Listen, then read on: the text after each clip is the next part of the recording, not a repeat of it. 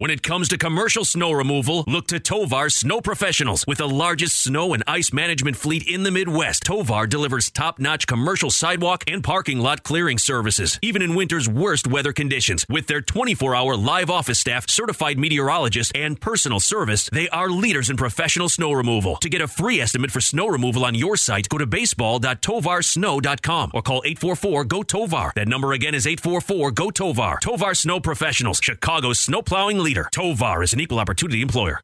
We're Cubs fans helping Cubs fans at Stewart's Cubs Cave parties. Everybody's in for giving back to those in need. We're going to Club 400. Club 400. We're going to Club 400. Club 400. We're going to Club 400 Radio.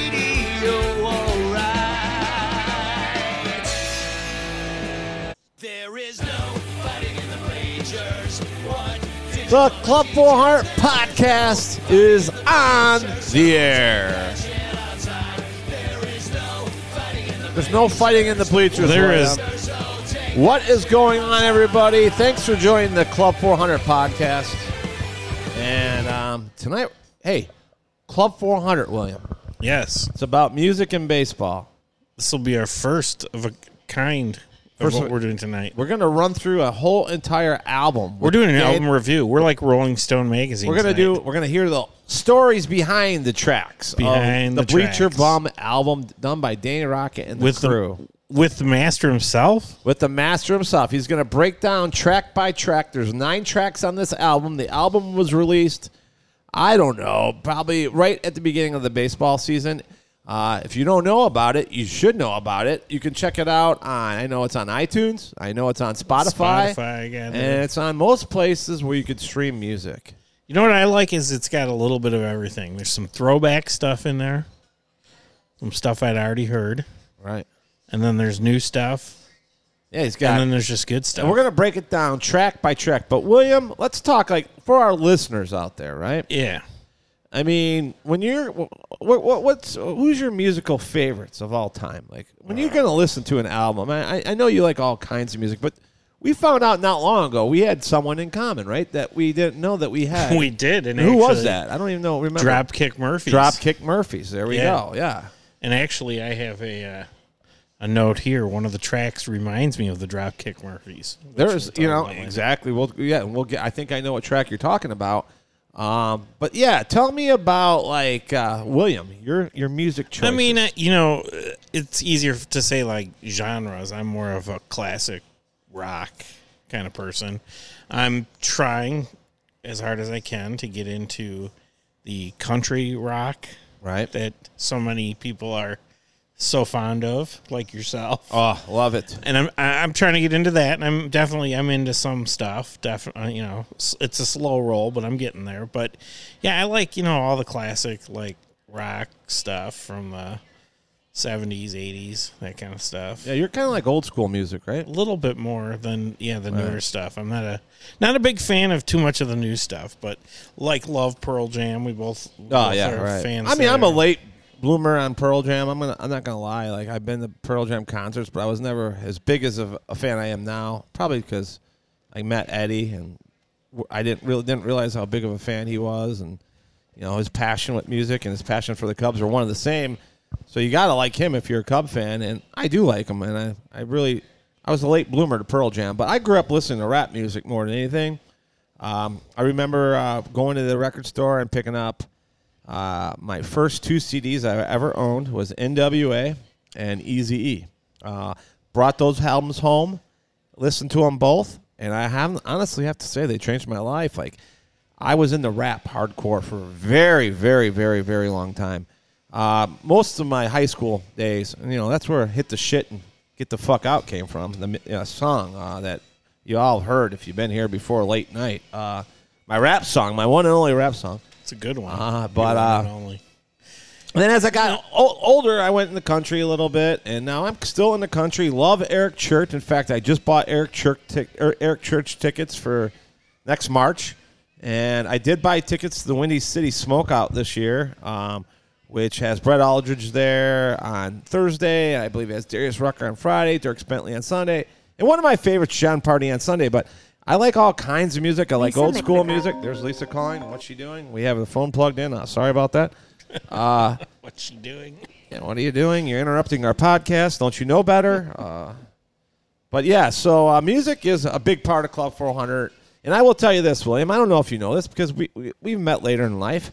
But I don't know. I'd have to say the last 15 to 20 opening days, we took a party bus to Wrigley Field. And we put about 20 to 30 people on there, and for a very long time, I made an opening day CD with had nothing but baseball songs on there. Nice. And like I always was looking for a new baseball song to put on there. We put Center Field on there. We put the important ones, something that we could all jam out to. Something we could jam out to going down on the bus and get us ready for the day.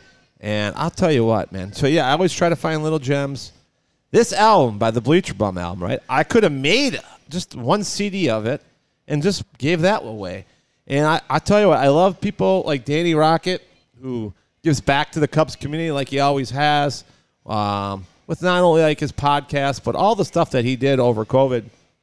And I thought it was important to bring him on because this album might have gotten lost through everything that's been going on, and it shouldn't. It's a really great album. It's a really fun album.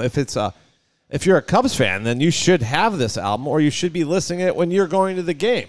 So we're going to bring on our good friend Danny, and we're going to run through this thing track by track, and he's going to give you the story behind the song, and it should be very fun. We're going to play all the music from the tracks, so we'll give Danny a call right now. Enjoy the show, and let's listen to some music.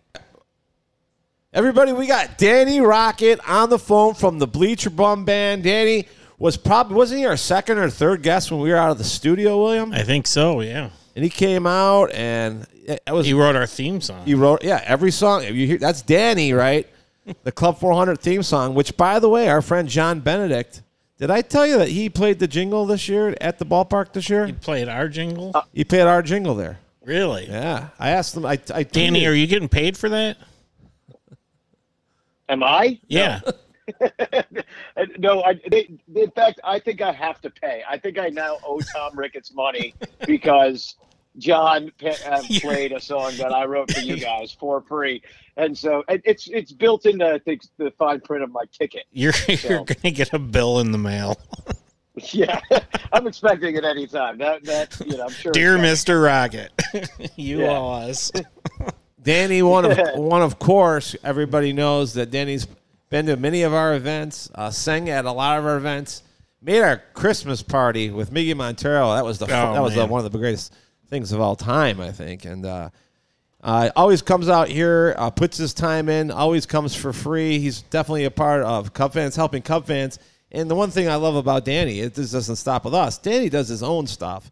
He's constantly raising money for different people.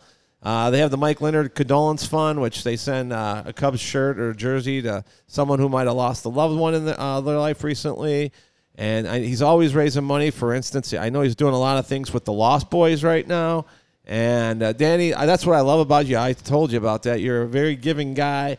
You're the type of guy who would give their shirt off their back.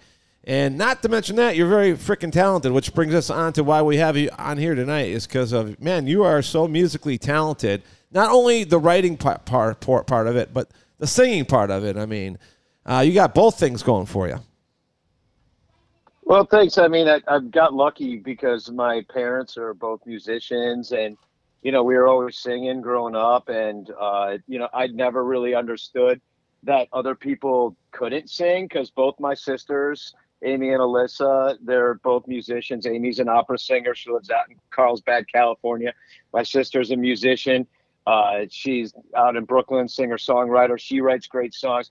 And my mom was always playing piano. My dad was big into opera. They met in an opera, in fact, singing in an opera. So I never really understood growing up that other people didn't just play music all the time as part of just regular life, if that makes sense. So, it's one of those things that kind of chooses you instead of you choosing it. And then, it's great, man. It's just playing music with people it's just built such a sense of community, and it can make people, music's always a big part of, all of our biggest moments, our celebrations, our weddings, our funerals, our birthdays, and at our parties, especially. Like, you always got music jamming down there when when the parties kick in at Club 400. It's just like, so I don't know. I don't know exactly what question I'm answering, but I think you just said, hey, you got it all going on, and I'm like, woohoo! I'm happy for it, man. So it's fun to be with everybody, and playing and making lots of sound. So can you bring it back to when you first came up with the idea? It seems so obvious now, but obviously wasn't before, when you took two passions in your life, the music, it sounds like, and then your fandom for the Chicago Cubs, and you put those together like a Reese's Peanut Butter Cup. Do you remember that moment? Kind of. I was, I was living in New York, and there was a contest for WGN to have a new opening to the radio show. And so I entered that competition, and then I think Jonathan Brandmeier was back on for a brief period, and there was something that he was doing, like there's something to replace Go Cubs Go, maybe, I want to say it was. And anyway, I entered both of those competitions. So that was kind of like the first Cubs songs I wrote. That was like maybe 2010, 2011, 2012-ish kind of time. And then, when I came to, I moved back to Chicago because I grew up in Arlington Heights. But when I came back to Chicago, my plan was just to kind of like, change my life considerably, just because I was like pretty depressed in New York. A lot of things had gone wrong for me. And so I was like, and the only thing that was really making me happy was watching Cubs games, and even though they were so terrible, like 2011, 2012, they like losing, 2013, they lost 100 games. And I was like, oh, Cubs, I just lost 100 games in my life.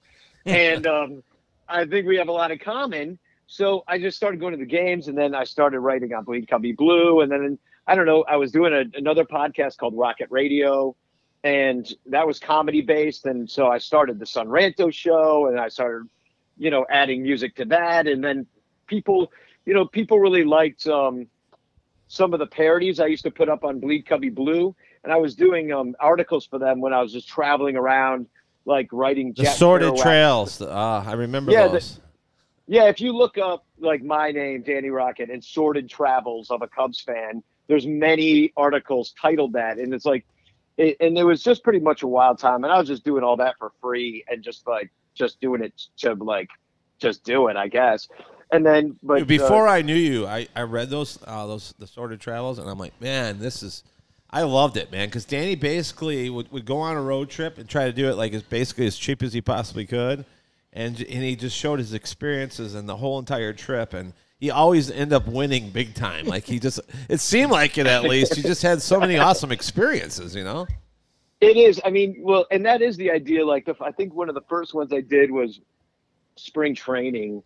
I went down and I stayed in an Airbnb with a very nice young couple, and they were like just trying to make it. Like, he was working at a fast food place, and she was like a secretary for her dad's business, so she probably wasn't getting paid either, because dad's like, "You're fine. I raised you for years. You work for free," But anyway, the cute, nice young couple and stuff. And then I stayed in this back room, and I woke up with their dog sleeping on my feet, and then riding bikes to the ballpark, and that I got for $25 from a pawn shop. And I was just always trying to do everything as cheaply as possible, partly out of necessity and partly out of just an angle, because and also for fun. Like, my years touring with bands around the country and around like Europe, you have to do things very cheaply. You're sleeping on a lot of floors, getting food where you can, and eating out of gas stations. So you got to be pretty savvy about it.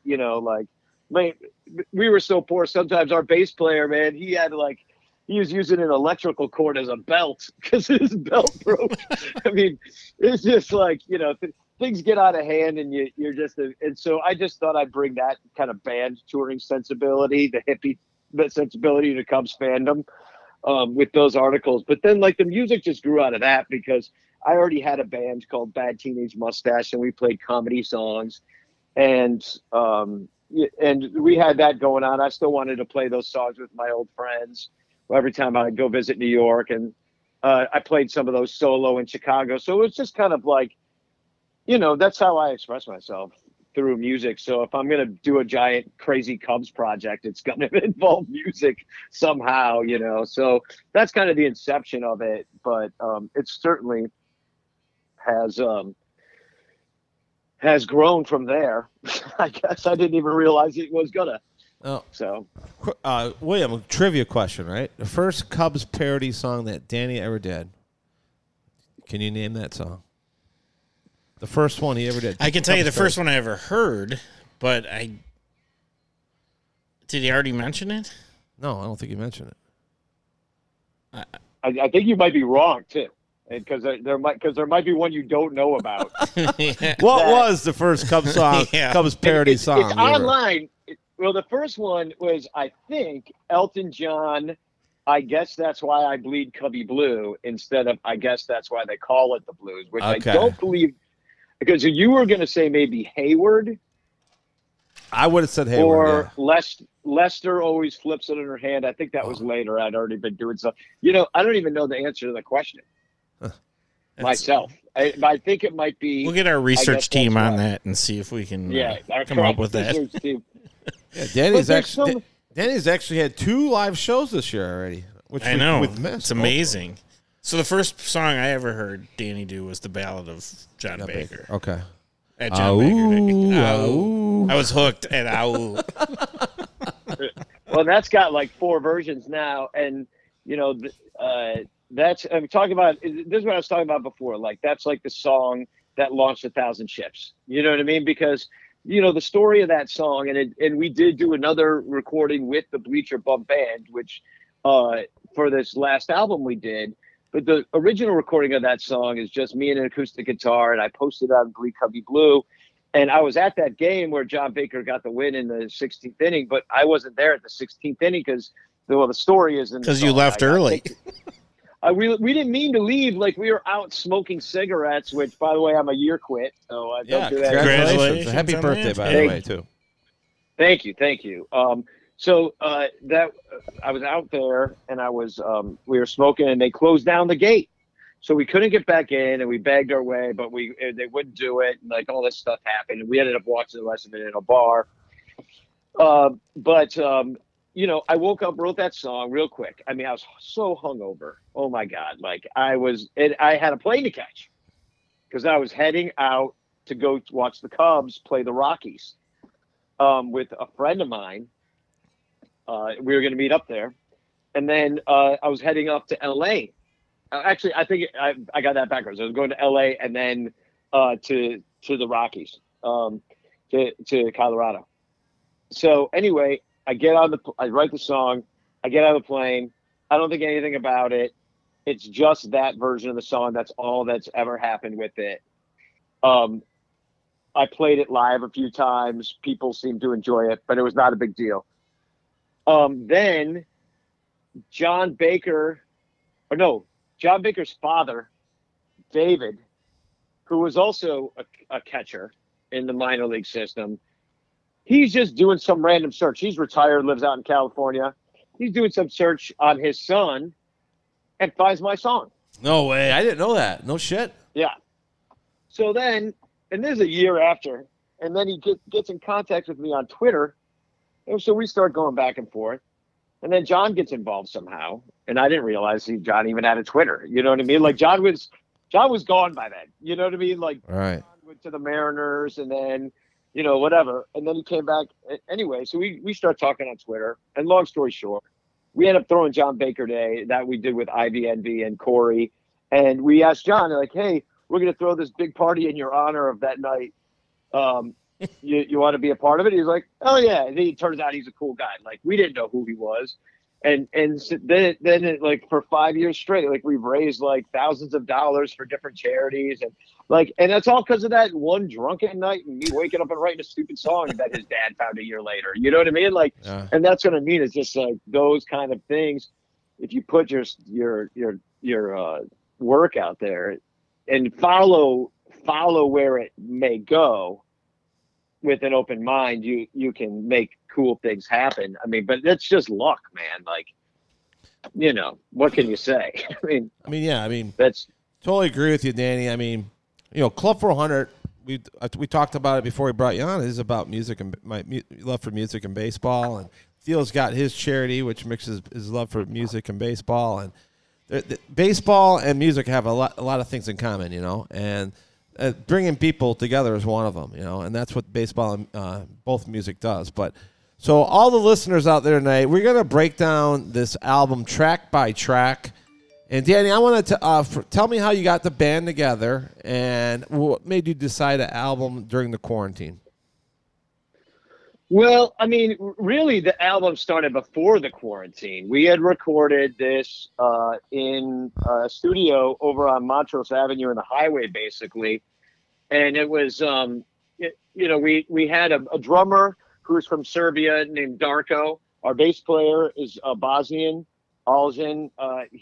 And they were around and everything was going fine. And we recorded all the tracks basically at the end of 2019 after the season ended that winter. And we got a lot of it done. And then we were going to get it ready to get released by opening day 2020. And then you all know what happened. The COVID hits, everything gets canceled.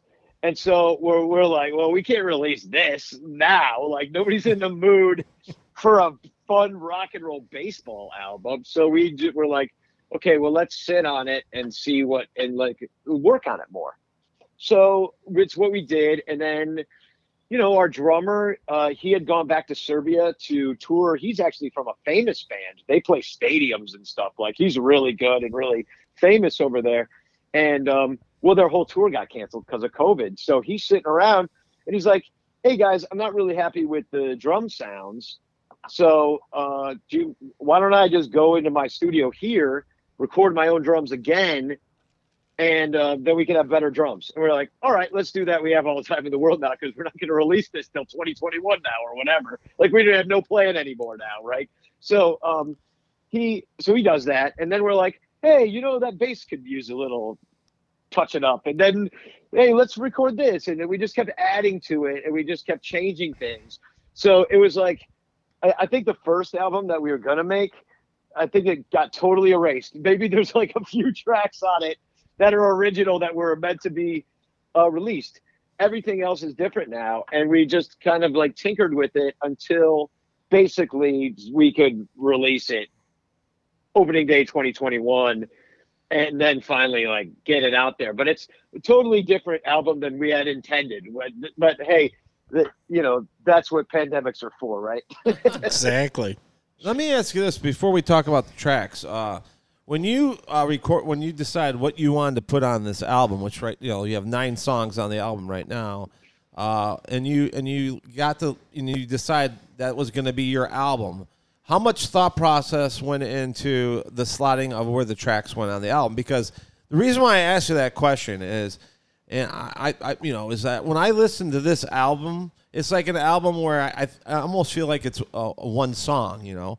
And I mean that in the most respectful way. I think all great albums need to be listened in their entirety. Like, for instance, one of my favorite albums of all time is Rancid and Out Come the Wolves, right?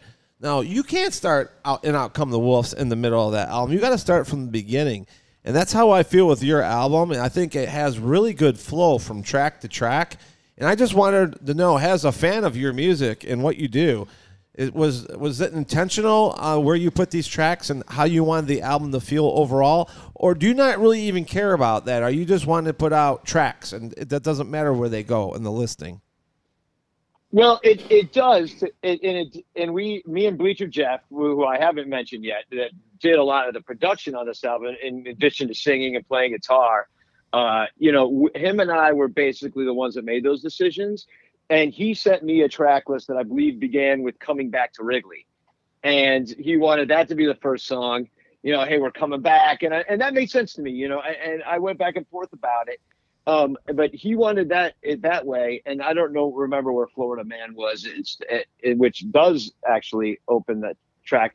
But I loved the guitar riff at the beginning of Florida Man so much that I'm like, I understand your point of view with Coming Back to Wrigley as a thought to do first, but Florida Man fucking rocks. So like, let's just start by, you know, and I'm like, it's a better opener musically. So we went with that, even though we agreed to disagree on it. There were a few other things, like I had Ash and the Ivy earlier in the track somewhere, which is actually the last song on the album. And I'm like, well, Jeff, why do you want it the last one? He's like, because it's my least favorite. So, wow. So I'm like, all right, well, that's as good of a reason to put it last as anyway. So, and I'm like, well, it's fine. Let's just put it last. It probably is. It's the one that Ash and the Ivy is maybe one that didn't come out exactly like we wanted it to. In a way, it's hard to mix. Like, I don't want to get into nitty gritty, right. But some of them are really easy to mix and some are hard to mix, just depending on what you got going on. And there's a lot of instruments all over this track. There's a lot of singers. My sister's on here. I got friends. I got my friend Johnny Onomatopoeia, who does all our Nationals podcasts when the Cubs play the Nationals, for the Sun Ranter show. He's playing bongos on this. My sister, did I mention my sister singing? Yeah. There's lots of people on this. I'm going to leave somebody out, so I'll stop saying who's on it. But anyway, it's so I lost my train of thought. Oh yeah, the track. But yeah, we did put a lot of thought process to the point that we thought about it a little bit. Good, that's right, because I could tell you did. The album flow is so good. And now, ironically, it's funny that you say that because we obviously like to do our homework before, we have a show here and that kind of thing. So I was listening today to the entire album at work. I got a totally different order. I'm listening on Spotify. Okay. And I'm guessing it's in an order of maybe the most tracks that have been played or something. Probably, right. Correct. So yeah. So I was like, what are you talking about? Yeah. But yeah, and that's a problem for me too. When I realized that happened, I was like, well, I guess all my decisions are just, usurped by right. Spotify. Yeah. Because right now I guess Jeff was right, because Coming Back to Wrigley is the number one is song. the number one song, yeah. Florida Man's 3. Yeah, exactly. Yeah, so it's Florida a little bit, because I was playing it today, and then I'm like, oh, this is out of order, because I knew like Florida Man was number one, because I've been listening to it a lot. But I was like, oh, okay, here we go. But well, and Ash and the Ivy stays number 10, so I guess nobody likes that one, I guess. But let's see, One Out Closer with a Beer, which is actually the 8th track on the album, because you asked, do I think about the opening line of that song is it's the bottom of the 8th. Gotcha. Nice. So it ends up as the 8th song, and because I wanted a 9-song album, like 9 innings, 9 songs. I think all our albums, once we get 9 songs together, you're gonna do an album. Then we do another album. Yeah, exactly. So, and then but One Out Closer to Beer is second on Spotify, even though it's 8th on the record. Well, before we go through track by track, then I just got to ask you one more track question. On Spotify, again, there are 10 tracks. There is the Rob Manfred Hates Baseball remastered. Yeah. Explain that. Well, okay, well... Is that extra innings? Is this like a guy starts That's at the one second? that's on the album, right? The remastered one is on Both the album. of them are. Yeah, the remastered one's on the record. And the difference is that, the remastered one is 1 second longer. So there you got that going for it. And there's a guy starting at second because it's the 10th song. Yeah, and there's a man starting, exactly. No, there's, we released, when we were trying to get the album done in 2020, we wanted to release a single to be able to hype up the album before we were going to, because we were going to release it in 2020 originally. So we're like, let's release a single Rob Manfred Hates Baseball is Universal. We get people excited. It's a 2-minute song, make a little video. We'll release it as a single. So we just did. And then we did remaster it, which means like we used mastering software. Okay. And I don't know if you know what mastering is, but basically it's a way in which you can kind of compress all your sounds and make sure that the dynamic range of all of the the volume itself, but also change the frequencies of things and like either put things more forward or back. I mean, you do your original mix and then you master it so that the whole album has like a similar kind of volume to it and a similar kind of sound profile, if you will. So yeah, it did get some changes. So, but it's probably imperceptible. The album clocks in at 33 minutes. I'm surprised it wasn't 69 minutes, but well, our 30 next one, perfect album to listen to on your way to Wrigley Field, by the way. if you have a half-hour commute. Otherwise, you got to listen to it twice. Which is fine. I would have to listen to it twice, but it's twice as better. We'll start with track 1, Florida Man. Tell us about Florida Man. Obviously, written about Anthony Rizzo.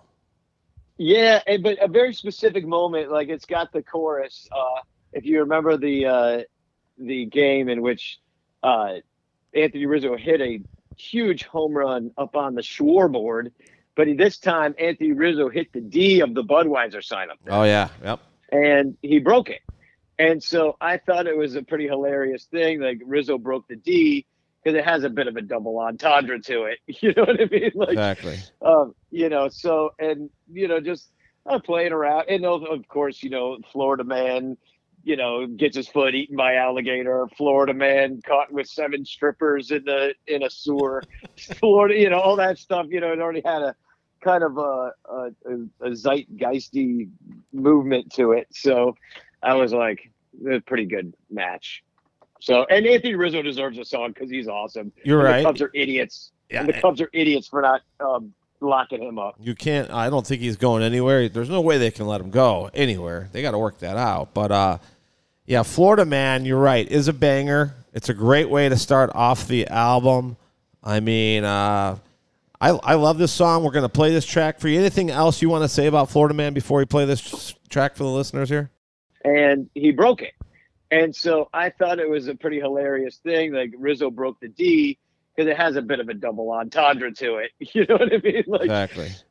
You know, so, and, you know, just playing around. And of course, you know, Florida Man. I love this song. We're going to play this track for you. Anything else you want to say about Florida Man before we play this track for the listeners here? Enjoy it. Hey, why? Let me ask you this question, Danny. Why isn't this Rizzo's walk-up music? What the hell's going on here? Anthony Rizzo, have you not heard Florida Man? What is going You on? better be respecting me. Jesus Christ. This is the Bleacher Bomb Band and Florida Man. Florida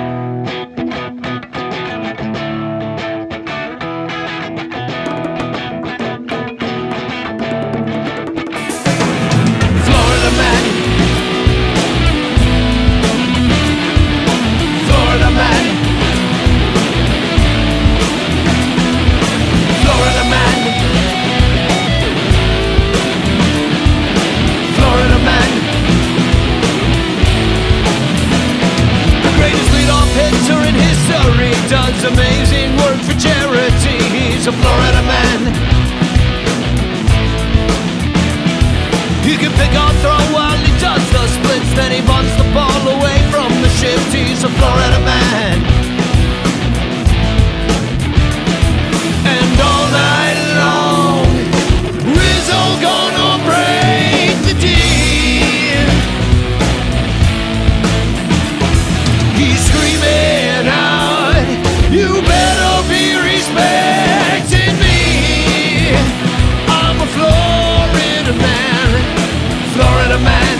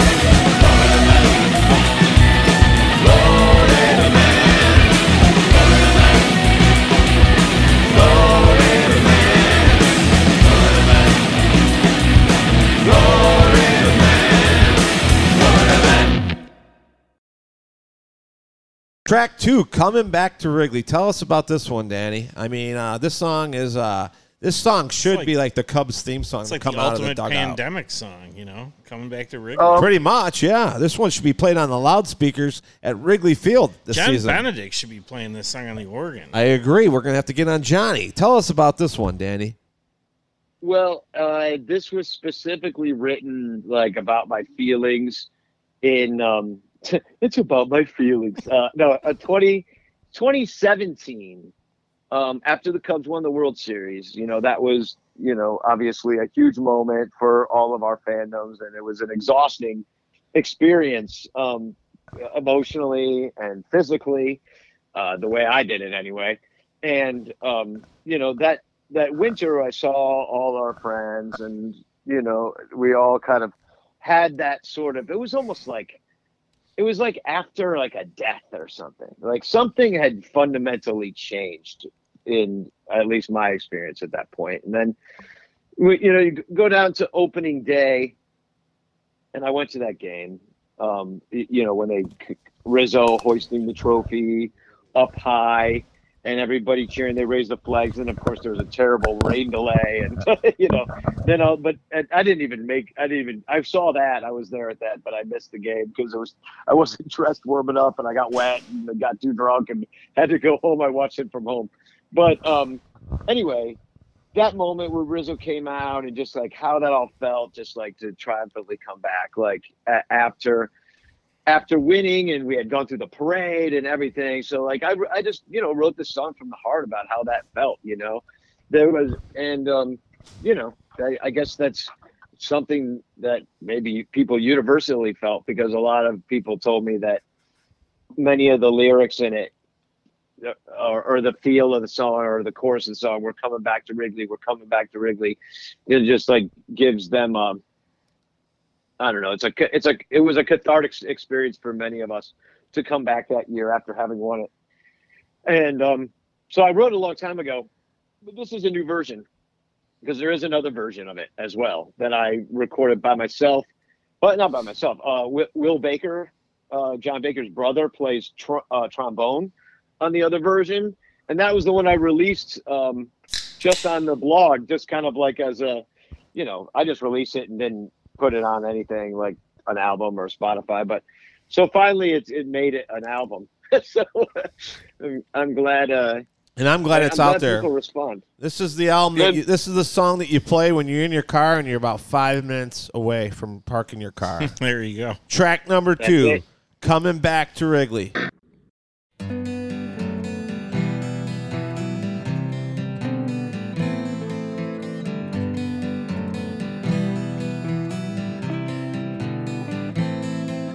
I'm coming back to Wrigley with a ticket in my hand, no ring upon my finger, because I am just a fan, and I spent most of my money on sausages and beer, but I was there when they won it that year. A pressured anticipation had the city tightly wrought with a 5-3 combination as the sailing ball was caught.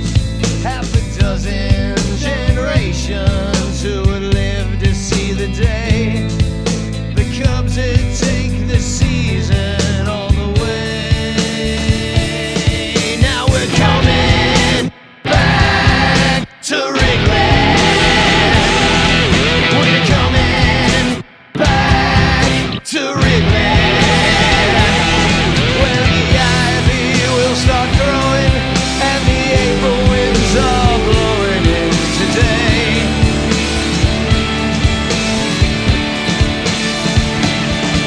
The conquerors in triumph bring the foreign trophy home, like old Caesar on the Appian way back in ancient Rome, while the cities of the vanquished have to turn around and look as history's inscribed into the books.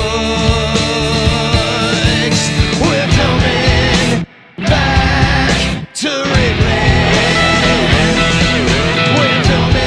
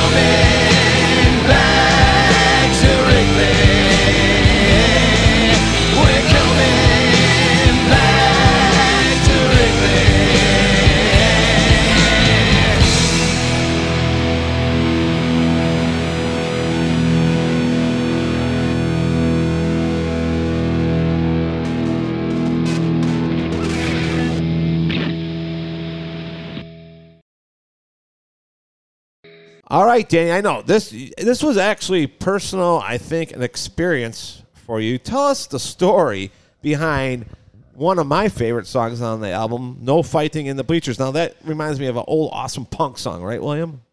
A punk, Yes. I mean, to me, it's got a Dropkick Murphy feel to it. Yeah, well, it does. It's like No Fighting in the Bleachers. Well, the famous bleacher fight that happened out there in 2008. which you recorded, right? And it went viral because you recorded it, correct? Yeah, and it just came up again because Barstool stole it and put it on their show, and then had a copyright issue come up for me because they were claiming my video as theirs. So I yelled at Barstool Big Cat about it, and they took care of it. So it was a viral fight video at Wrigley Field.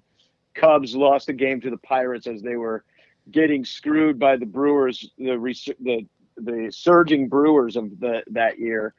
That was one of those losses at the end of the year that really killed us. But there was also a giant fight, and it unfortunately had racial overtones to it, which was very sad. But yeah, I tweeted it out. Everybody picked it up. Turned out that the guy was, well, it doesn't matter who the guy was. But the most amazing thing is that it was a dude who just kept yelling, "No fighting in the bleachers! Oh, Danny, no fighting in the bleachers!" And that's what made Did you know that guy, Danny? Was he a regular, or was he just somebody that? Because I know a lot of you guys know each other out there. Was he? Yeah, he is a regular, and I don't know if he wants his name out there. Oh, so he's still part of the. What does he think about the song? By the way, does he love it or what? And what about the shirt? You had the No Fighting in the Bleachers T-shirt, which is an awesome shirt.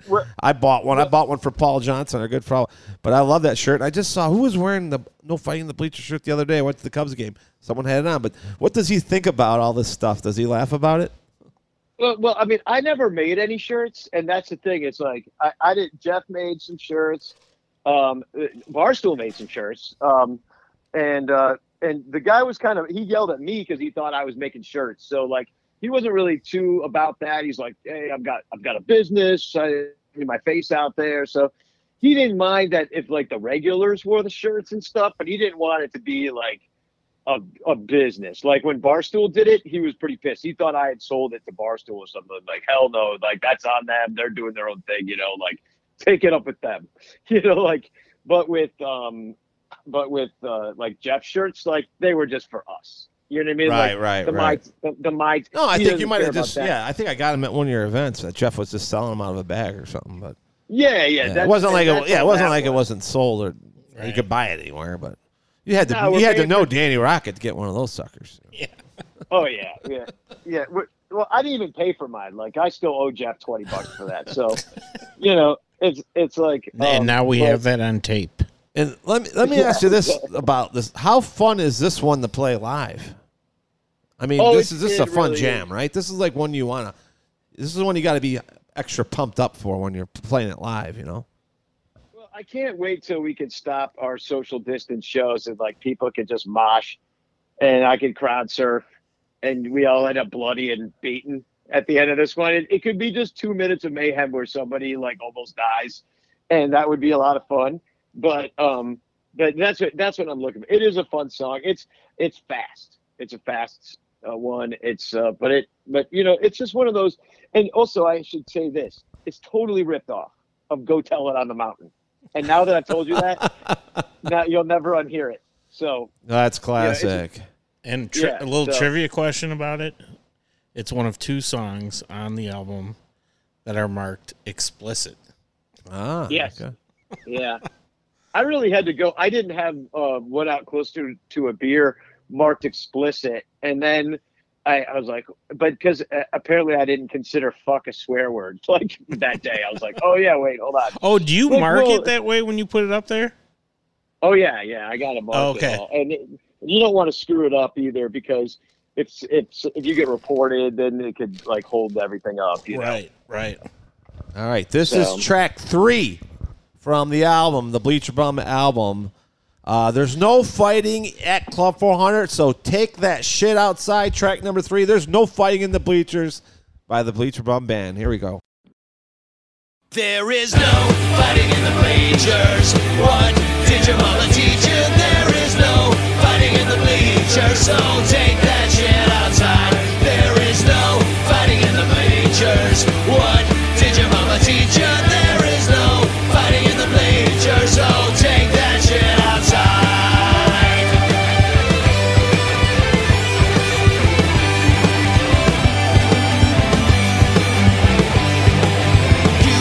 Suntan drink until you're drunk and brute and pour the cups and acting like a punk and watch them hit and run and having lots of fun and show them all your love and celebrate and suffering. But you cannot fight, don't care who you don't like.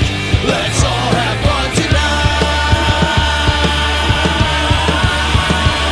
There is no fighting in the bleachers.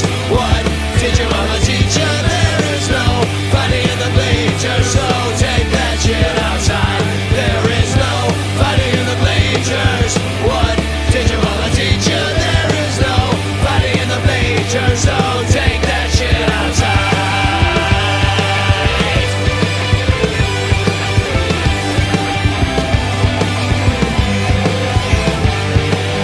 You can catch a ball and scream about a goal and be right on the wall and be into a drop and you can buy a dog and sing a couple songs but just keep on a walking if you're in a rolling. No, you cannot fight.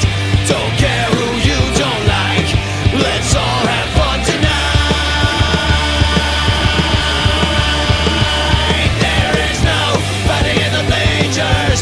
What did your mama teach you? There is no fighting in the bleachers. So take that shit out. No fighting in the bleachers. What did your mama teach you? There is no fighting in the bleachers. So take that shit out. No fighting in the bleachers. What did your mama teach you? There is no fighting in the bleachers. So take that shit out. No fighting in the bleachers. What did your mama teach you? There is no fighting in the bleachers. So take that shit outside.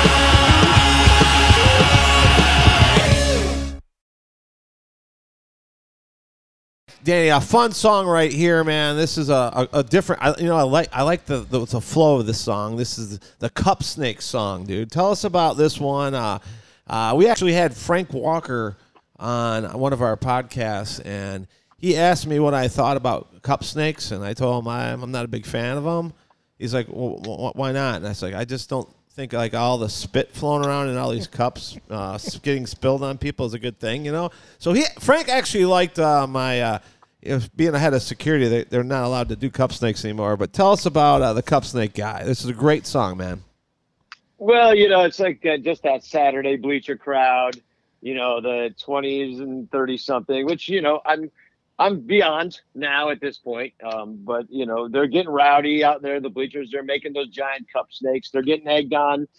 They're getting egged on by each other and fueled by booze. And, I kind of wanted to take the piss out of one of those guys, taking the train in from Barrington, I just, some trust fundy kind of kid who, didn't watch the game, but had a hell of a time making cup snakes and, right. The guy that goes there to say that he went to a Cubs game, not because he likes the Cubs or baseball. Just one of those fans. Yeah, right? Exactly. Yeah, just it's the dudes that they're William basically. Yeah, exactly. I just thought I'd make fun of that guy. It's the kind of person that starts the wave out there. They just don't quite know the rules, but they're going to make a cup snake and have a good time. And, I personally don't have too much against cup snakes as long as the game's out of hand. Yeah, exactly. Don't be doing any cup snakes in like a 3-2 game with the bases loaded. Like, settle down, everybody. But if it's 10-2 and you're losing or winning, and it's the 8th, by all means, cup snake away. I do not give a crap. So I just think it's situational. The one with the biggest cup snake wins, man. That's what she Sometimes. said. Track number 4, a really fun song on the album. Let's take it away, William, with Cup Snake Guy.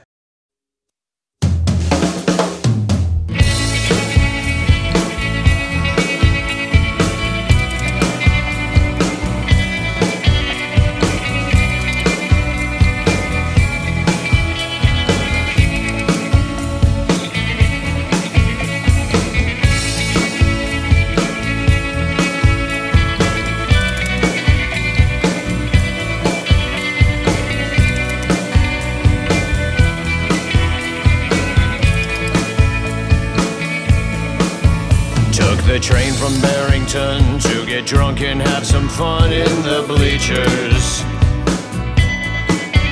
Fireballs at Cubby Bear with his friends, he doesn't care if he's late. He boos and screams and cheers, and he pounds a dozen beers in the bleachers. But the highlight of his day was when he made a cup snake. They piled it high and piled it higher. Left field sucks came from the choir. They stacked those cups for 27 rows. How beautifully built those cups were, till a mean red-shirted usher said, "Buddy, I think it's time to go." He's a cup snake guy, chases Jägermeister with the Mai Tai.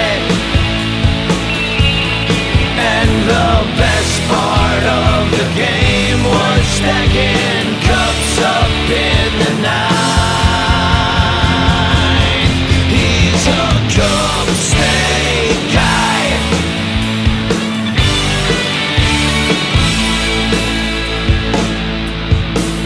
Well, he came to see the Cubs, but instead he's stacking cups in the bleachers. He was too drunk by the fourth to care about the score of the game. Now he's reaching for the sky, heaping cups up super high in the bleachers. Worth $100 he paid to get drunk and make a cup snake. Everything felt so fantastic, holding his pillar of plastic, a monument to Wrigley's drunken fans. Beer and dip spits, raining showers from the massive slobber tower. Thank God they gave them cups instead of cans. He's a cup snake guy. He's gonna lose his Terrio jersey tonight. And the best part of the game was stacking cups up in the night. He's a cup snake guy. He's gonna stack 'em so high.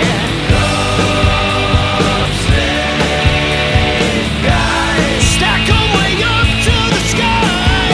Cup snake guy. He loves stacking and he don't know why. Cup snake guy. He dropped his phone in the trunk. The best part of the game was stacking cups up in the night. He's a cup snake guy. Cup snake guy. Cup snake guy.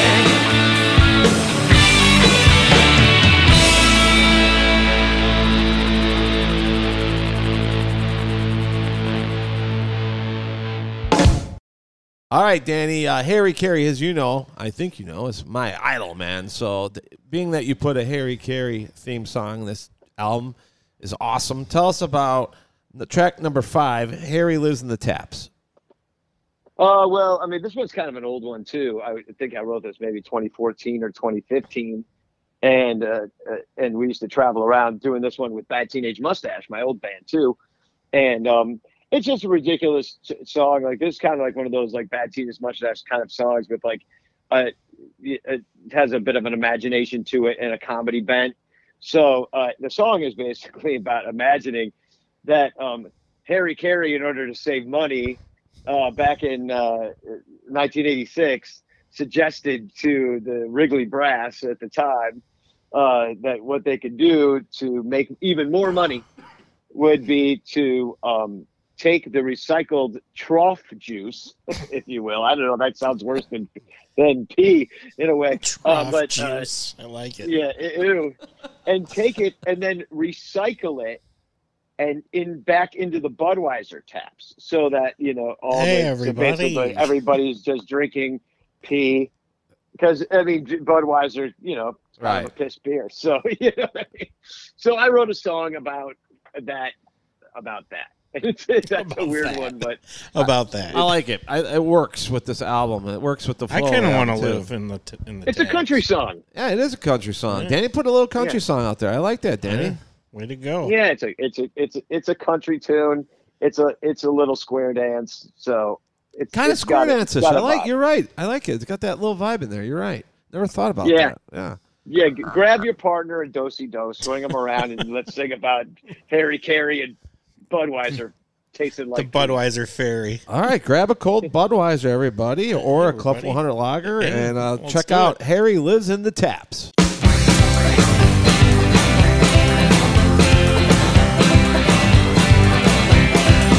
All the out-of-town baseball fans chuckle and scoff when they see Wrigley's bathroom empty in a trough. I guess they must be pea-shy or frozen in fear.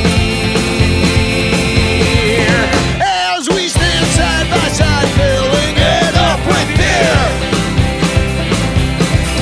But the trough's hold a secret that nobody knows. 'Cause when the game's ended, guess where the pea goes? Did you ever consider that maybe perhaps they reuse what you peed and they fill up the taps? No, Budweiser doesn't come from the Budweiser Fairy. When someone says that Bud tastes like piss, I am never contrary. The idea was put forth in 1986, 26 measure by old Harry Carey. That's why Budweiser tastes like crap, and Harry lives on in the taps. Holy cow!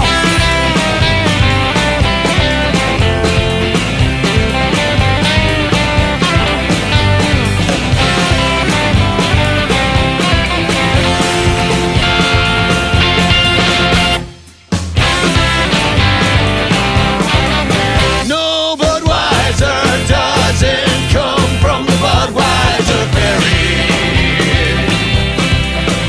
When someone says that Bud tastes like piss, I am never contrary.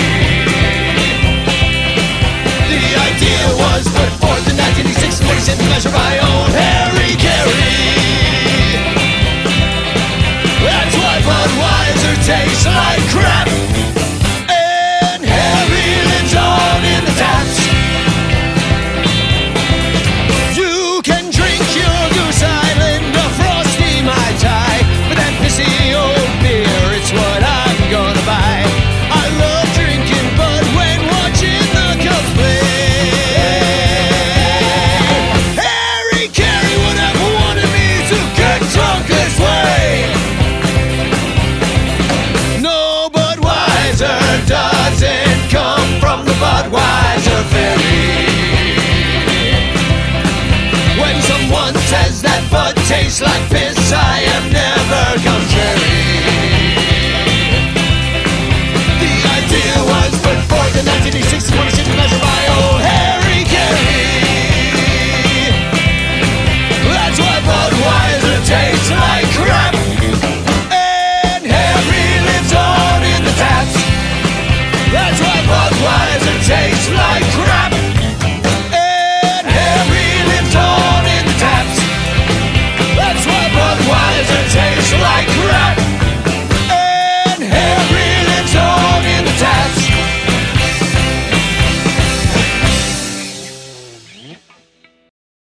right, Danny. One of the topics I know. Rob Manfred hates baseball. You've always said it. Then you decided to write a song. Tell us about the whole Rob Manfred hates baseball theory here, because I think he does too. I think Rob Manfred hates everything. Well, this one I wrote during the 2019 World Series, and I was sitting there watching the Nationals and the Astros play, and and they were talking about the rules. I don't know if Rob Manfred was on there. Something was going on. Everybody was hating on Manfred. So I just, I just got inspired, and I wrote down all the new changes and kind of fit them into the lyrics. And then basically this song's a musical theater tune. It's like very like jazzy, and you could see it being in like a ragtime kind of musical, So, anyway, I wrote it and I put out a live version of me singing it. I've changed some of the lyrics since then, but I made a little video and I put it out on Twitter during the World Series, and it went viral. And I'm like, oh, people like this one, and everybody was suggesting more ideas for what to put in it, and so I kept adding and changing, and here's the one thing, like all the other songs are Cubs centric. This brings all the baseball fans together because we can all agree about one thing, is that Rob Manfred is a clown. Yeah, and you know what? I've been playing that song after the 10th inning a lot this year. After especially in Cincinnati when I was at the game and enjoyed that 12-12 game. That was unbelievable, and then it had to end that way, like that stupid second base rule. I mean, but yeah. So I've actually played that track a lot lately. That should be going up high on the Spotify list just because of me, man. I've been. When I'm pissed off, I play that one. Do you have any word of whether or not the commissioner has heard this ditty yet?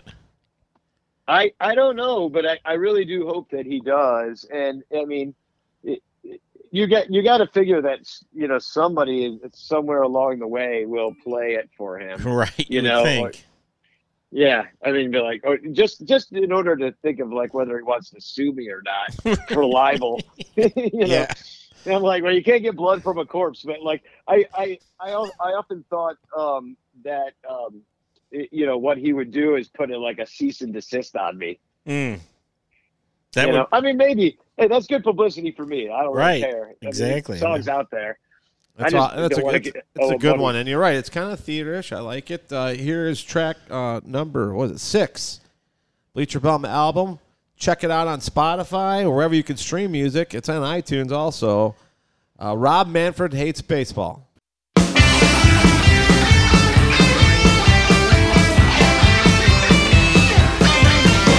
Rob Manfred likes opening days in winter. Likes baseball games that don't go on too long. Rob Manfred likes more offense from the hitter. Likes juicing up the ball and hitting dogs. Intentional walks with just a finger. And old umpires who are always blowing calls. Likes an National League DH. But one thing Manfred hates, Rob Manfred hates baseball. Rob Manfred likes a pitch clock for the pitches.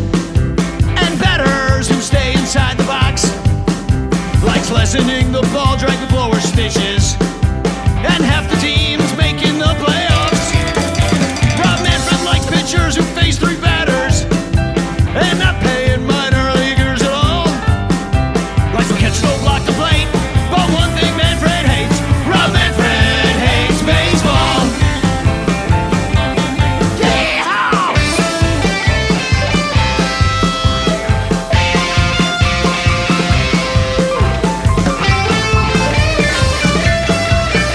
Rob Manfred hates baseball. Rob Manfred likes TV deals and blackouts. He likes letting the Houston Astros cheat. He likes how ticket prices keep the fans out and Xing teams out of the minor leagues. Rob Manfred's gonna bring us robot umpires to tell CB Buckner that he's been wrong. He likes putting money in the bank, but one thing Manfred hates, Rob Manfred hates baseball. Let's punch it in the face. Rob Manfred hates baseball. He's one you gotta thank. Rob Manfred hates baseball.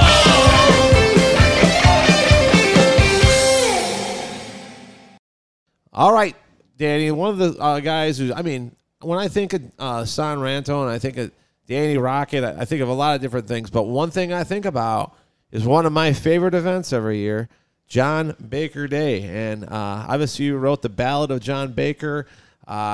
It's turned into almost like, the kind of the roots of who you are as a person and what you're doing and helping out all the people that you're doing. Tell us about the illustrious night when you went out and watched the Cubs game, got really drunk, and woke up the next morning and wrote this doobie here. Well, that's exactly what happened. I went out with my friends. I got really drunk. I got locked out of the game at some point accidentally, like I kind of mentioned earlier, and then woke up and wrote the song with a hangover. And then a year later, his dad hears it, contacts me. I meet John at Cubs convention, ask him to come to John Baker Day. I make a new version of the song. Find out his brother lives in Chicago, Will, and I'm like, hey, Will. I find out he plays trombone, and he's like a concert. He's like the real deal. He plays with symphonies, and so I'm like, hey, would you want to play trombone on this track? So I made a whole new track of it that was very like New Orleans jazz. So there's that version of the John Baker album, but then the Bleacher Bum Band, after we got with it, we're a little bit more, have a punk sensibility to what we do. And we started playing it like kind of like a rockabilly punk tune and a lot faster. And we played it that way for at one of the John Baker days, and it brought down the house. So we were like, all right, well, we got to record it that way because people really liked it. So we did. So we made like a rockabilly punk version, and that's what this one is. And this is probably the last time we ever record this one because after many iterations, but this one I think will be the definitive one because John's with the Pirates now. So where does this one rank as far as playing live? People like it because they can yell "Got the win" when I say the night the backup catcher got the win. Everybody gets to scream out. So I actually just wrote a new song called "The Cubs of '69," which everybody can scream "nice" after I say "The Cubs of '69." So I realize people just like that audience participation stuff. So this is one of people's favorites for sure. And even though John's with the Pirates, we will continue to play it, no doubt. Yes. Hey, man, I love it live. Me and William, we get into this one. But here it is, man. I had my first shot of Malort to that song. Yeah, William broke his non-Malort at the Nisai Lounge and with the doubleheader. Remember we had the John Baker Day between the doubleheader? Unbelievable. That was a great day. This is track incredible. Number 7, The Ballad of John Baker.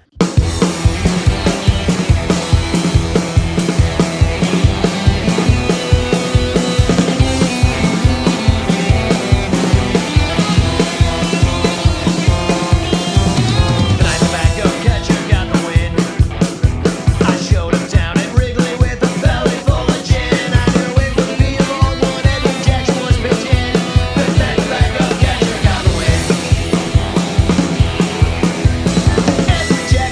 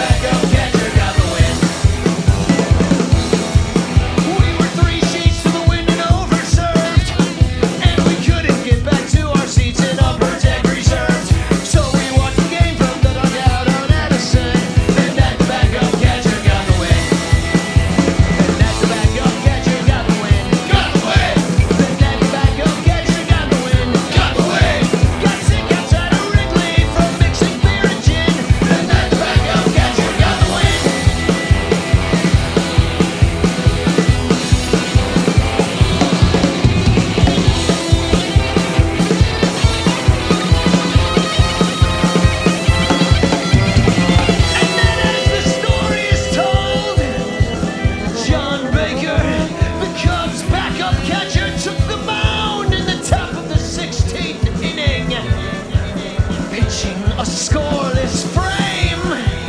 And then, in the bottom of the 16th, John Baker came to the plate and drew a walk. Then he got to third base somehow, at which point Starlin Castro hit a sacrifice fly, winning the game. John Baker finally won it in 16 on the most exciting sac fly this baseball fan has seen. But I sort of missed it, I was drunk as Charlie Sheen. The night the backup catcher got the win. The night the backup catcher got the win. Got the win. The night the backup catcher got the win. Got the win. Oh, they threatened us with handcuffs when we tried to sneak back in. The night the backup catcher got the win. Got the win. The night the backup catcher got the win. Got the win. It was the night the backup catcher got the win.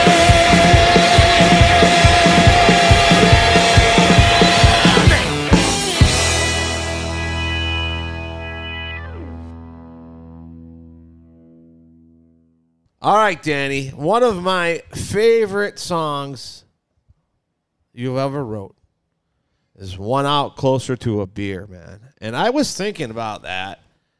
I was in Cincinnati this year, and we went and they cut the beer off, you know. And I'm like, Yep. oh, we're going into the 10th inning. Well, at least we're going to be 1 out closer to a beer. And I'm like, 1 out. And I started singing it. I'm like, man, so that's part of like how I think. Kind of like a nowadays. life mantra, almost. Exactly. I mean, when you're cut off, no matter what, at least you're 1 out closer to a beer. You're always 1 out closer Yeah. to beer. So, Danny, tell us about what made you think about writing this. Was it just because of what I just said, or like what was your thinking behind this song? It had to be kind of similar, I guess. Because you knew Stu was 1 out away from a beer. Well, I enjoy beer and alcohol of all kinds. But no, John Lackey, actually, this is a phrase of his. Is like when he's up there and, you know, the game's ending, he's not thinking about liquor being cut off. He's thinking about that I want to end this game and get everybody out. So, because every out that he's 1 out closer to a beer in the clubhouse. Now, I kind of applied that to how it is when beer sales get cut off, you know, in the 8th inning, and you're sitting there, you know, in the 9th, there's pitching changes, and you're sobering up, and then maybe it goes extra innings or whatever it is. And, you know, that's the thing. I also wanted to get a jab in at the prices that, you know, every year they raise more. This year they've not raised prices, but they did, because what they did is they stripped out the tax. There used to be tax included in the overall price that you saw on the board. So it was, you know, $10, but that included the tax. Well, now it's $10 plus $2 because they didn't include the tax anymore. So they didn't quote unquote raise prices, but they did. So, and they figured out a way to do it even in the middle of a pandemic. God bless them. They're billionaires, but just always need a little bit more. I'll tell you what, guys. My favorite track. This is what we're gonna play at Club 400. Like when the party's really gonna start rocking and rolling. You know, like this is like. Well, we're gonna play it this weekend. I think we're gonna play it right about the 9th, 10th inning. But you're not cutting off beer sales, right? We don't cut off beer sales at Club we just 400. keep But going. here it is, guys. Fittingly, number 8 on the album. Here is 1 out closer to a beer.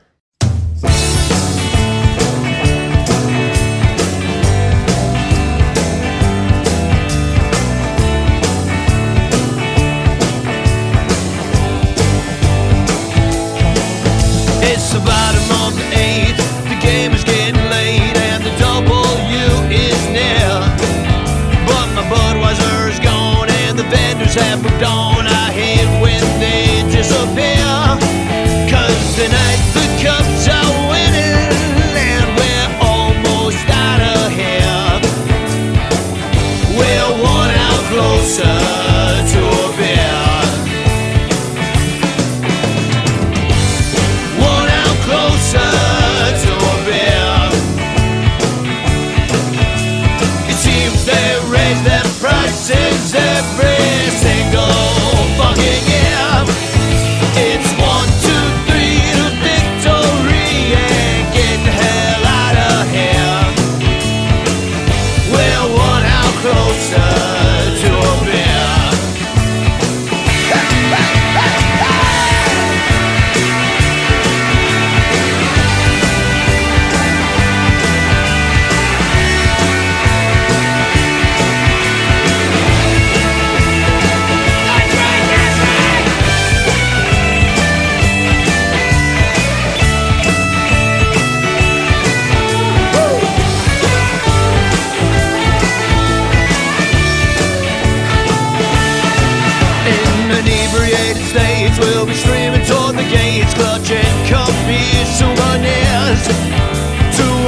across the street where you could possibly meet Wayne Messmer or Bob Dunnier. So let's scream and shout for 3 more hours and get the hell out of here. We're 1 hour closer to a beer. We're 1 hour closer to a beer. It seems they raise their prices every single fucking year. It's 1, 2, 3 to victory and get the hell out of here. We're 1 hour closer to a beer.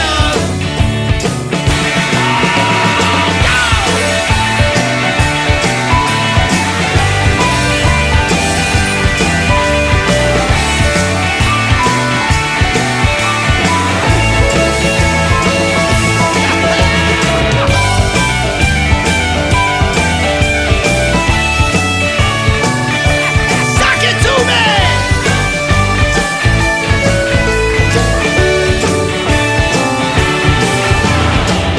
We're 1 hour closer to a beer. It seems they raise their prices every single fucking year. It's 1, 2, 3 to victory and get the hell out of here. We're 1 hour closer. We're 1 hour closer. Don't you know we're 1 hour closer to a beer?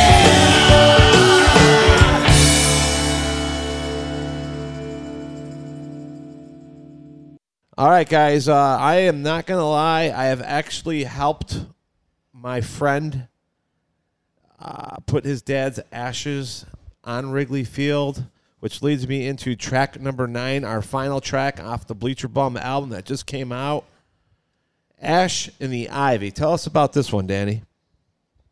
Yeah, well, this is the riff that just kept on ripping and giving.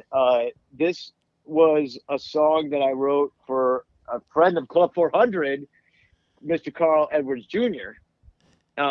Pitched for the Cubs, obviously, and as was a guest. But there was a song I wrote for a contest. Real quick, why wasn't Carl Edwards Jr.'s track on this, man? This should Carl Edwards Jr. Well, it is. It's now called Ash in the Ivy. So it's the same song. It's the same exact song. I changed it. I wrote some new lyrics. But, Carl, went over to the Mariners, and then I don't know where he is right now. He's with the Braves. Atlanta. Yeah, he's with the Braves, yeah. All right, Atlanta. So, yeah, I lost track of Carl, but and I lost track of the song as well. Fun one. That's a fun one, too. Yeah, well, it's the same song.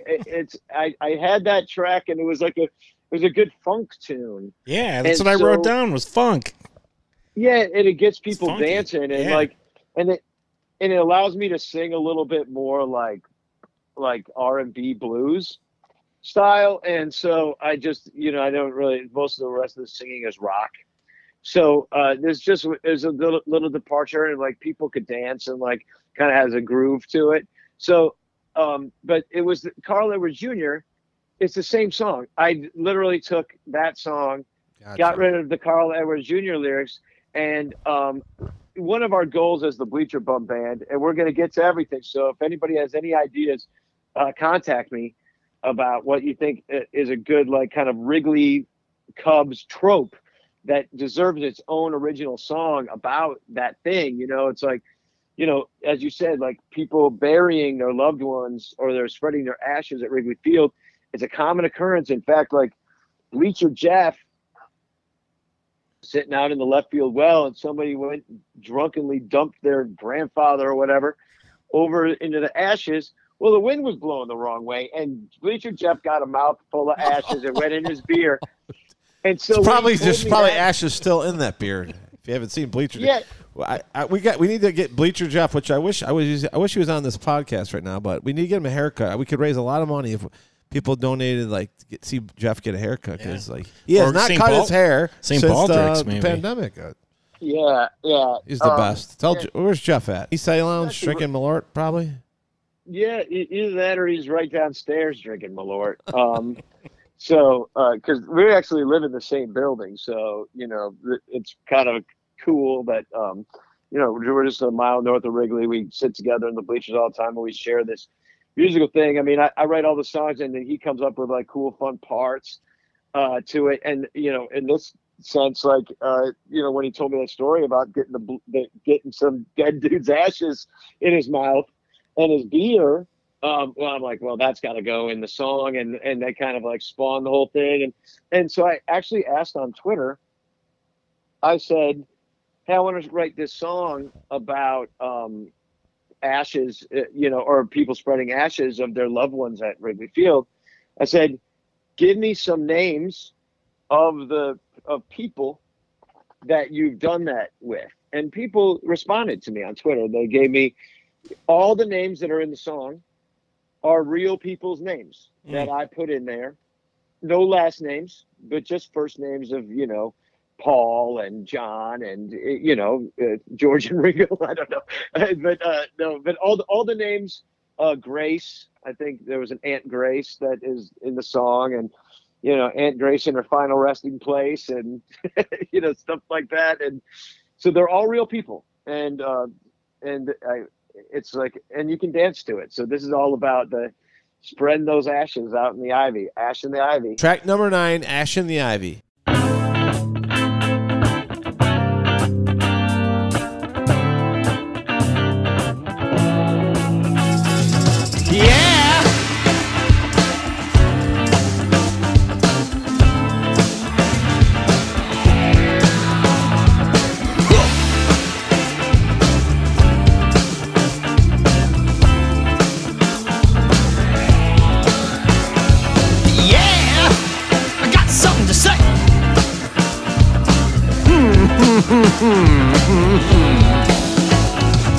Ash in the ivy. Coffins gonna spread, burn bodies of the dead. Ash in the ivy. To Wrigley they return, one last time in an urn. Na, na, na, na, na, na, na.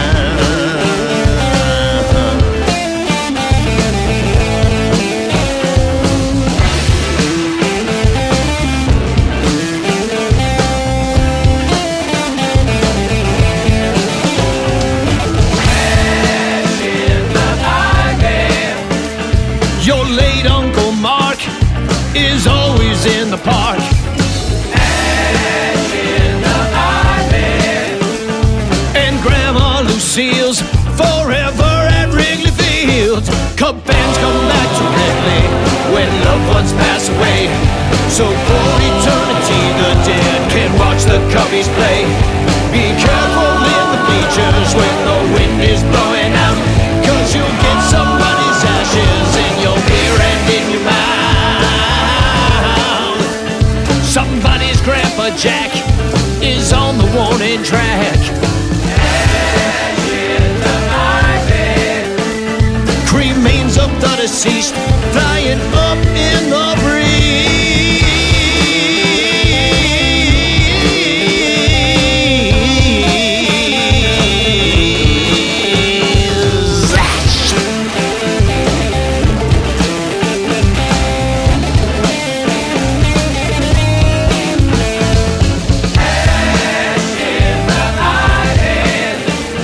Your best friend Paul's on the outfield wall.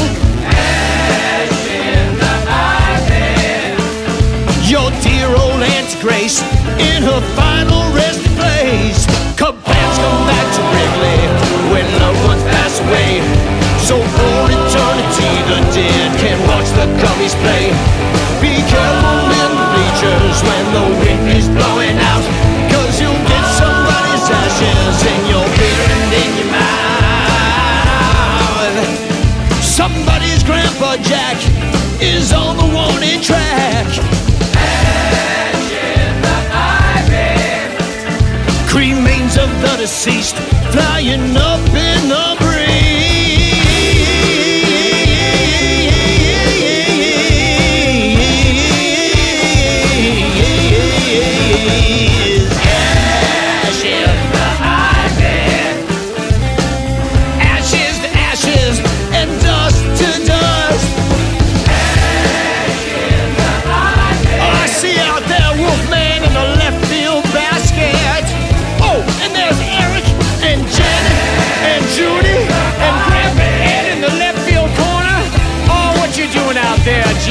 right field bleachers. Oh, how you doing, Pops, out there in center field? Yeah. Oh. They're resting at Wrigley for all eternity. For all eternity. For all eternity. For all eternity.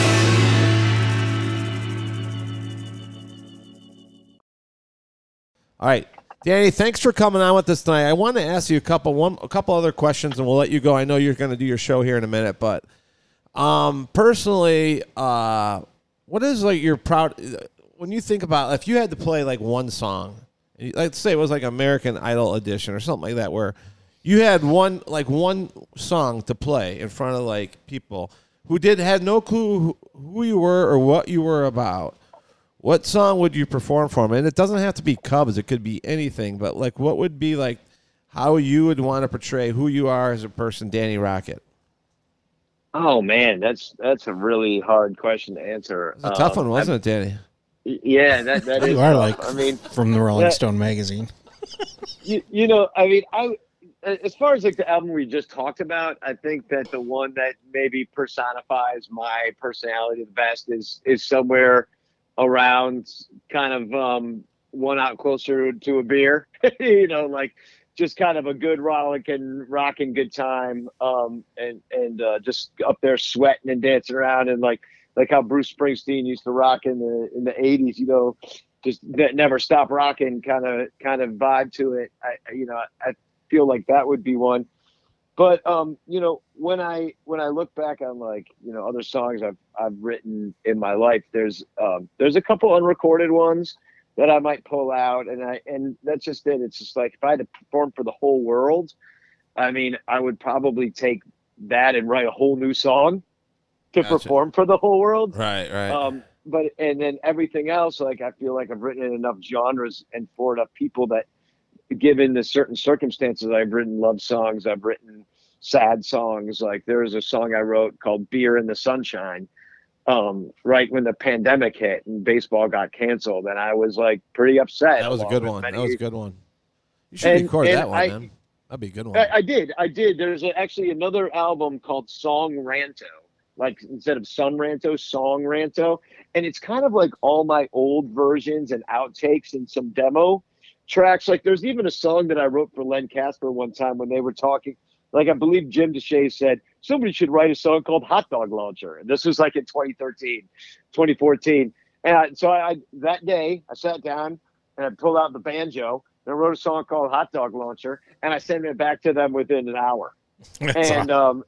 And so like, you know, stuff like that. So I was like, well, this never saw the light of day, you know, like, so I'm just going to put it on the Song Ranto. It's like a 25 song album. Some of these are on there, some of these songs. Other ones like I Didn't Come Here for a Haircut. Like that's a great one. Yeah, that's a classic. Yeah.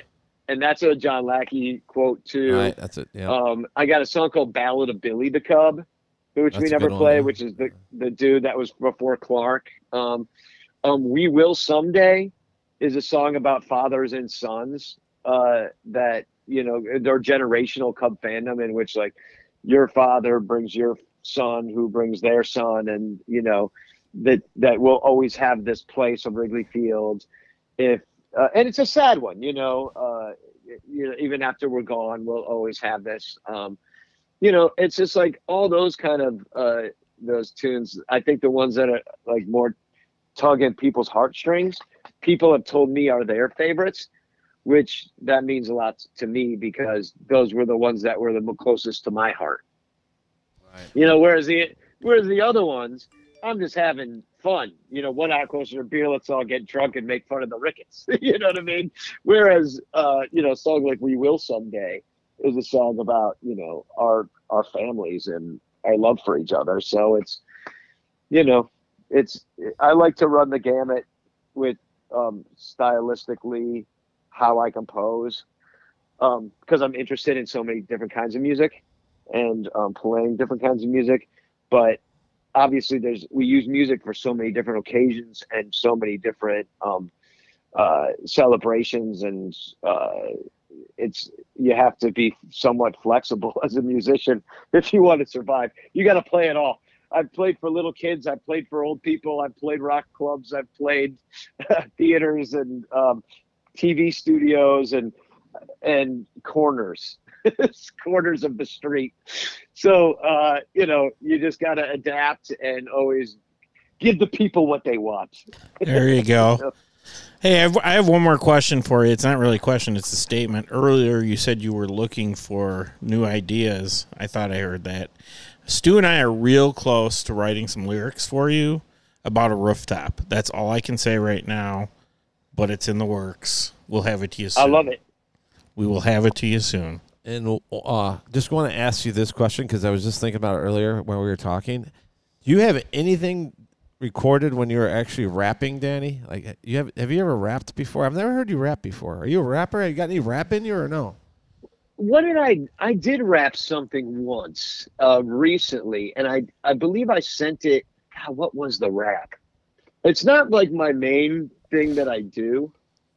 There was one song. There's a song called "Jesus Time," which is kind of, I don't know if you know the song Rasputin or Rasputin, like the Russian dude.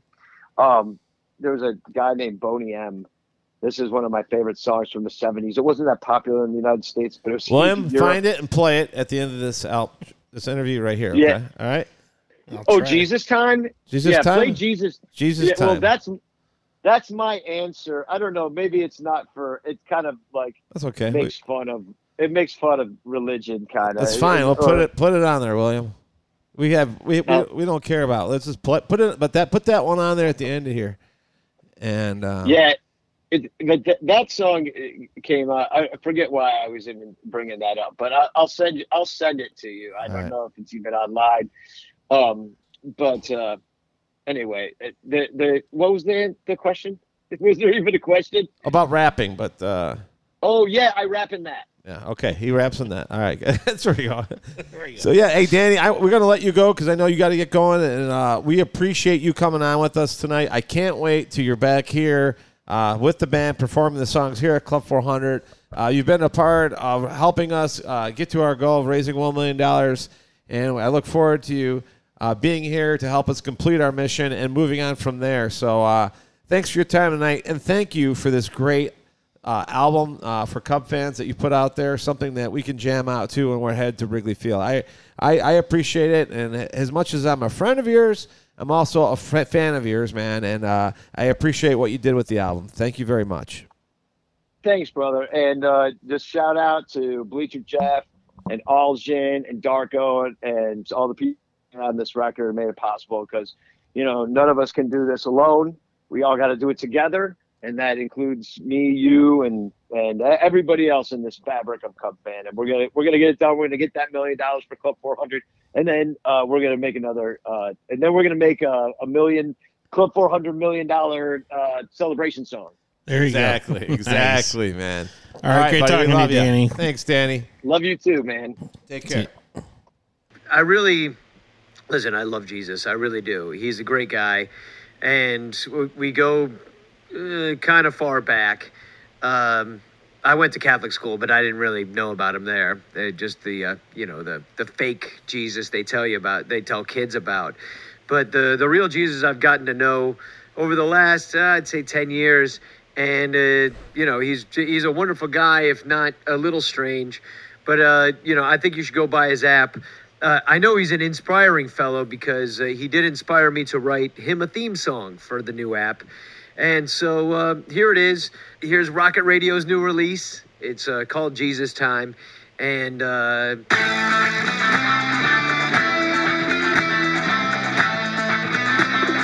met a little man with a halo and beard.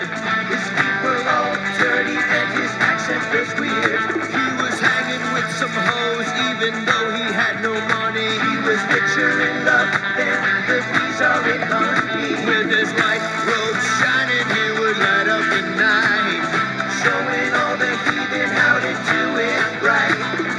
Wearing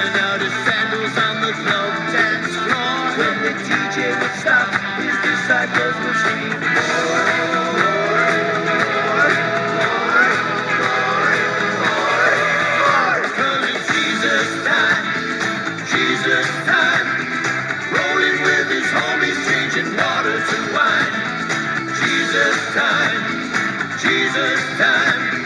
Call his name and Jesus will be there.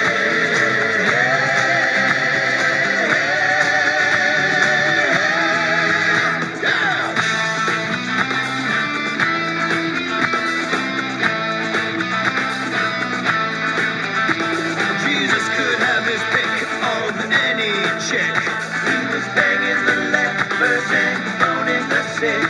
His hilarious jokes would leave you in stitches. He could feed the whole crowd with 5 loaves and 2 fishes. With miraculous powers, he would do as he pleased. Listen up the Romans and the Pharisees. No, he wasn't scared of dying. He had nothing to lose. Tearing down the temple of the stupid Jews.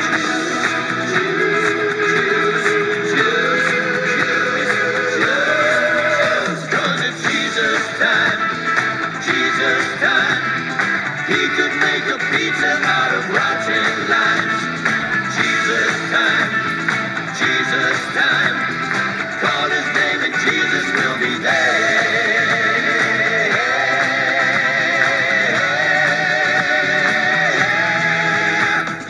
I like coffee, I hate tea. I love Jesus and he loves me. From Jerusalem to Galilee, he walks on land, he walks on sea. He's so cuddly, cute and nice, shooting down the devil with a stare of ice. He cures ulcers and pubic lice. Laid out his life, paid the ultimate price. Moving mountains, disciples counting, even lining up at the baptismal fountain. Trust in him and he'll be by your side. Always away is to take you for a ride. It doesn't matter what you've done, Jesus has love for everyone. So come on, killers, hoes and thieves. Jesus loves if you just believe. The Romans condemned him to die on the cross, but Jesus didn't care. Get out of there. Danny, you gotta shut the door.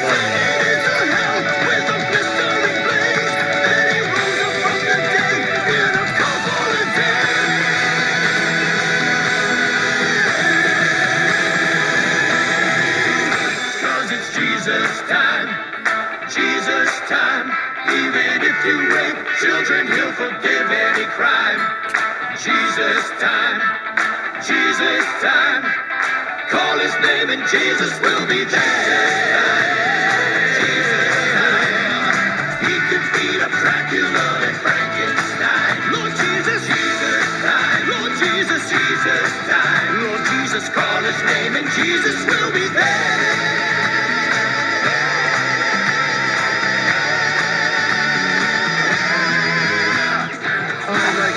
I hate tea. I love Jesus and he loves me. I like coffee. I hate tea. I love Jesus and he loves me. I like coffee. I hate tea. I love Jesus and he loves me. I like coffee. I hate tea. I love Jesus.